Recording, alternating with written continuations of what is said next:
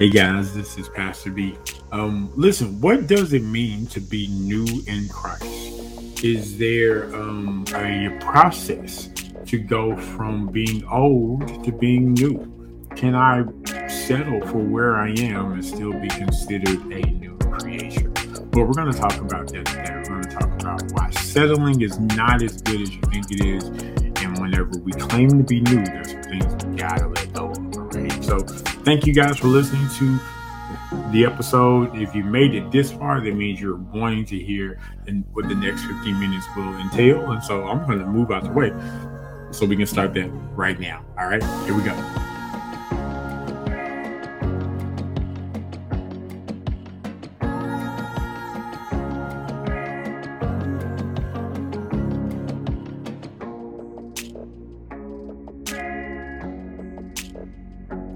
Hello and welcome to another episode of the Living from Sunday to Sunday podcast. I am your host, Pastor B.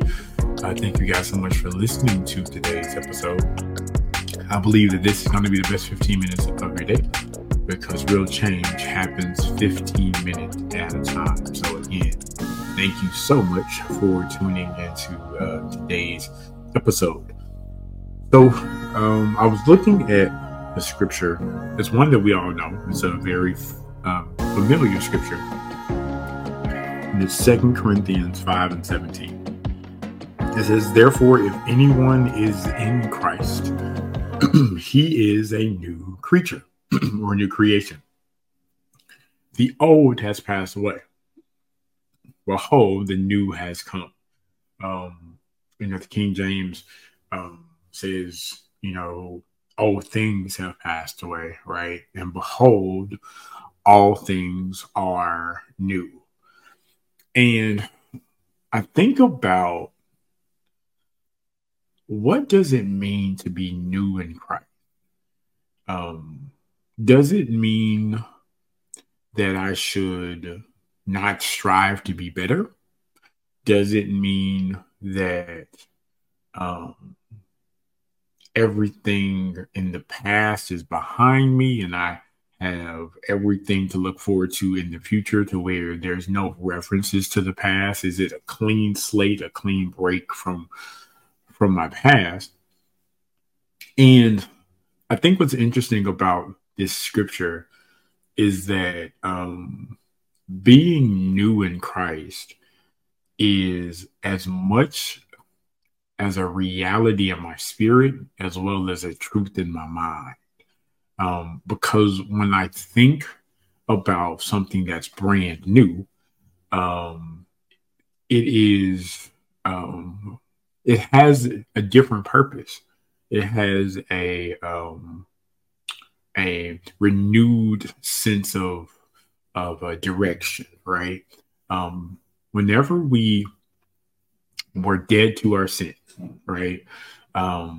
Whenever we were consumed with our flesh, consumed with our own desires that were opposite of the will of God, what we didn't realize was that path of life, it led to a spiritual death. Even while we were enjoying ourselves, and in the moment and thinking that everything was great, we were separated from God. And because we were separated from God, our death is inevitable. Spiritually, we're already dead, right? And so by us choosing Jesus as Lord and Savior, he gives us new life. He gives us not only everlasting life, but a life that we can live here on earth that's free from the shackles of the bondages of sin.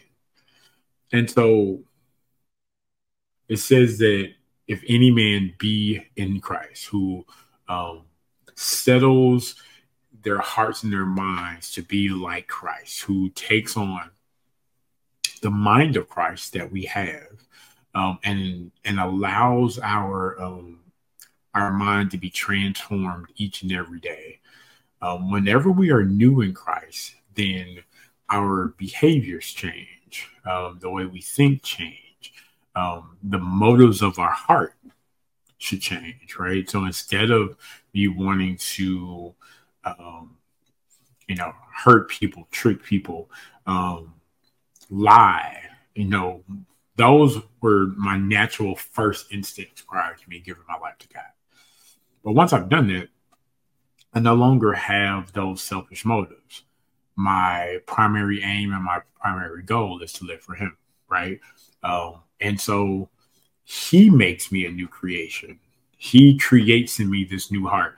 In Jeremiah chapter 31, it talks about how the Lord promised that He would put a new heart in His people, and that He would change out that heart of stone and give us a heart of flesh, one that can be molded, one that can be stretched, one that's not stubborn and naturally resistant to everything that the Lord wants to do, right?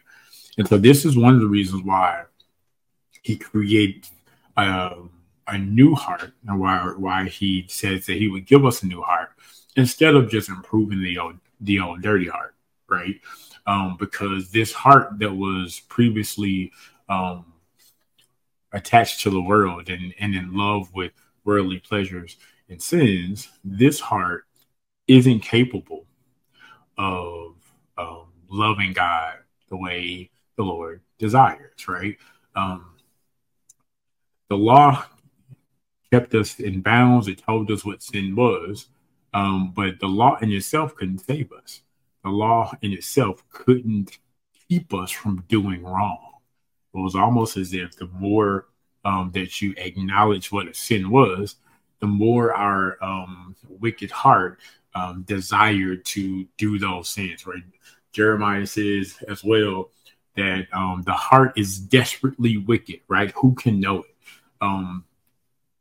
If we're not connected to the Lord, our hearts can do unthinkable things, right? We can conjure up in our mind some of the most despicable things to do if there's no guard for our heart. If we don't have the Spirit of God, we can do pretty much anything, positive and negative, right? And so that's why I believe that a new heart was needed, is because the old way of resting solely in the law, but not having any inward motivation to change who we are and to dictate what we do, it just didn't work, right? And so now that I have this new heart, now that I'm a new creation, there's a couple of other realities that I have to take advantage of as well. It says that old things have passed away. There's some things that have to be put to death, and there's some things that we need to leave dead, right? The first instinct of fleshly desire, we should succumb to that, or not succumb to that rather, and let the Holy Spirit lead us. Because whenever we are now new in Christ, our first instinct isn't to gratify those. It is to submit to God. It's to pray. It's to love Him. And it's to do what He wants us to do. And so every day we have to constantly submit to the Lord. Every morning, submit to Him, submit to Him, submit to Him. Because like I've said previously, this old flesh of ours wants to do everything against the will of God. And so we have to put that to bed, and we have to, crucify our flesh every day by rising in power and reminding ourselves who we are in Christ. We're new creatures. Those old things, they no longer have the power over us, right? When Jesus died on the cross and rose from the dead, He gave us power over sin. Every day we have an opportunity to be more and more like Christ. And so because of that, again, it's a new desire. I have a desire now to be like Christ instead of it not even mattering, because I'm so comfortable doing what I was doing previously, right? And so once we acknowledge that this old life, this old desire that used to rule and control me, I now have a higher power the Spirit of God who has dominion and power over sin and death, then now what I need to do is I need to rehearse the newness, right? Everything now is new. All those old things are dead, and my future and my life in God is new. So I need to embrace that. I need to seek God and have Him show me what this new life looks like. Lord, what does it mean for me to follow you? What does it mean for me to submit to you? What does your word say about me? Because you know me from the very foundation of the world. You created me and you purposed me according to Jeremiah 1, right? And so, it's really a new investigation into who God originally designed you to be. And it's a journey that you don't have to take on your own. This isn't a journey of new discovery that I hold the keys to. I know the map. I know the layout. I know exactly where I'm going. Because when I tell you discovering who you are in God and as you grow in Him, it is very rewarding, because a lot of times I believe we don't always see ourselves the way God sees us.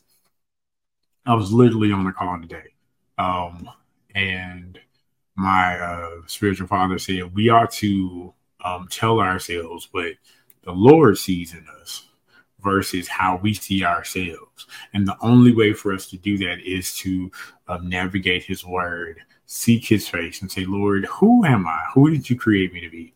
Who did you establish me to be in this earth? What's my purpose? What's my, why am I here? Because we all have it, right? And so I'm new and improved, right? I'm not just trying to be better.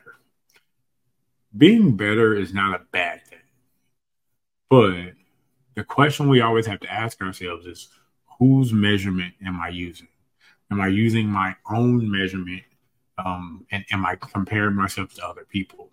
And is that the benchmark that I'm trying to make? Am I trying to be better than my neighbor? Because if I'm trying to be better than my neighbor, then I see my neighbor as less than God sees them, right? And so I'm using the wrong measuring stick. But to embrace the newness of God means I'm not really worried about what other people think. I'm not really even worrying about what other people do. I am embracing this newness in who He made me, who He created me to be, and what He has destined for me in this life. And so that's why we can, fully submit to Him, because He has everything that we need. So let's make sure that we see ourselves better, that we hear the voice of God. Because one of the things I think that's really going to help your walk with God is that you quiet the voices of the people who have tried to tell you who you are, who have tried to box you into a lower limit of who God created you to be. There will always be people who think that you don't deserve the goodness of God. There's always going to be people who will hate you simply because in your following of the Lord, your life is better from a mental standpoint, from a physical standpoint, from a spiritual standpoint. And there are things that they used to say, they used to get on your nerves. And now it doesn't even really bother you anymore, because you've been rehearsing who God has called you to be. And it doesn't matter now what these other people say. It doesn't have nowhere near as much value as it used to, right? And that's the step. That's the step, is know that God cherishes you. He loves you. He loves us. And what He says carries more weight than anybody else. All right. So that's all I got for today. I do want to thank you guys so much for listening to today's podcast. Of course, this episode is available everywhere that podcasts can be found. Apple, Spotify, Google Podcasts, wherever you listen to it, You can find us there. And remember, check out my show notes. There you have an opportunity to join the Unity community and become a monthly subscriber for a minimum of $3 a month. So check out the show notes, and the information is available there to see how you can support the show. So until next time, y'all have a great day, and we'll see you when we see you. Bye. Thank you for listening to the Living from Sunday to Sunday podcast. All episodes are available everywhere where podcasts can be found. Make sure that you like the show, download, and subscribe so you won't miss out on any of the future episodes. Remember, real change happens between Sundays. Talk to you soon.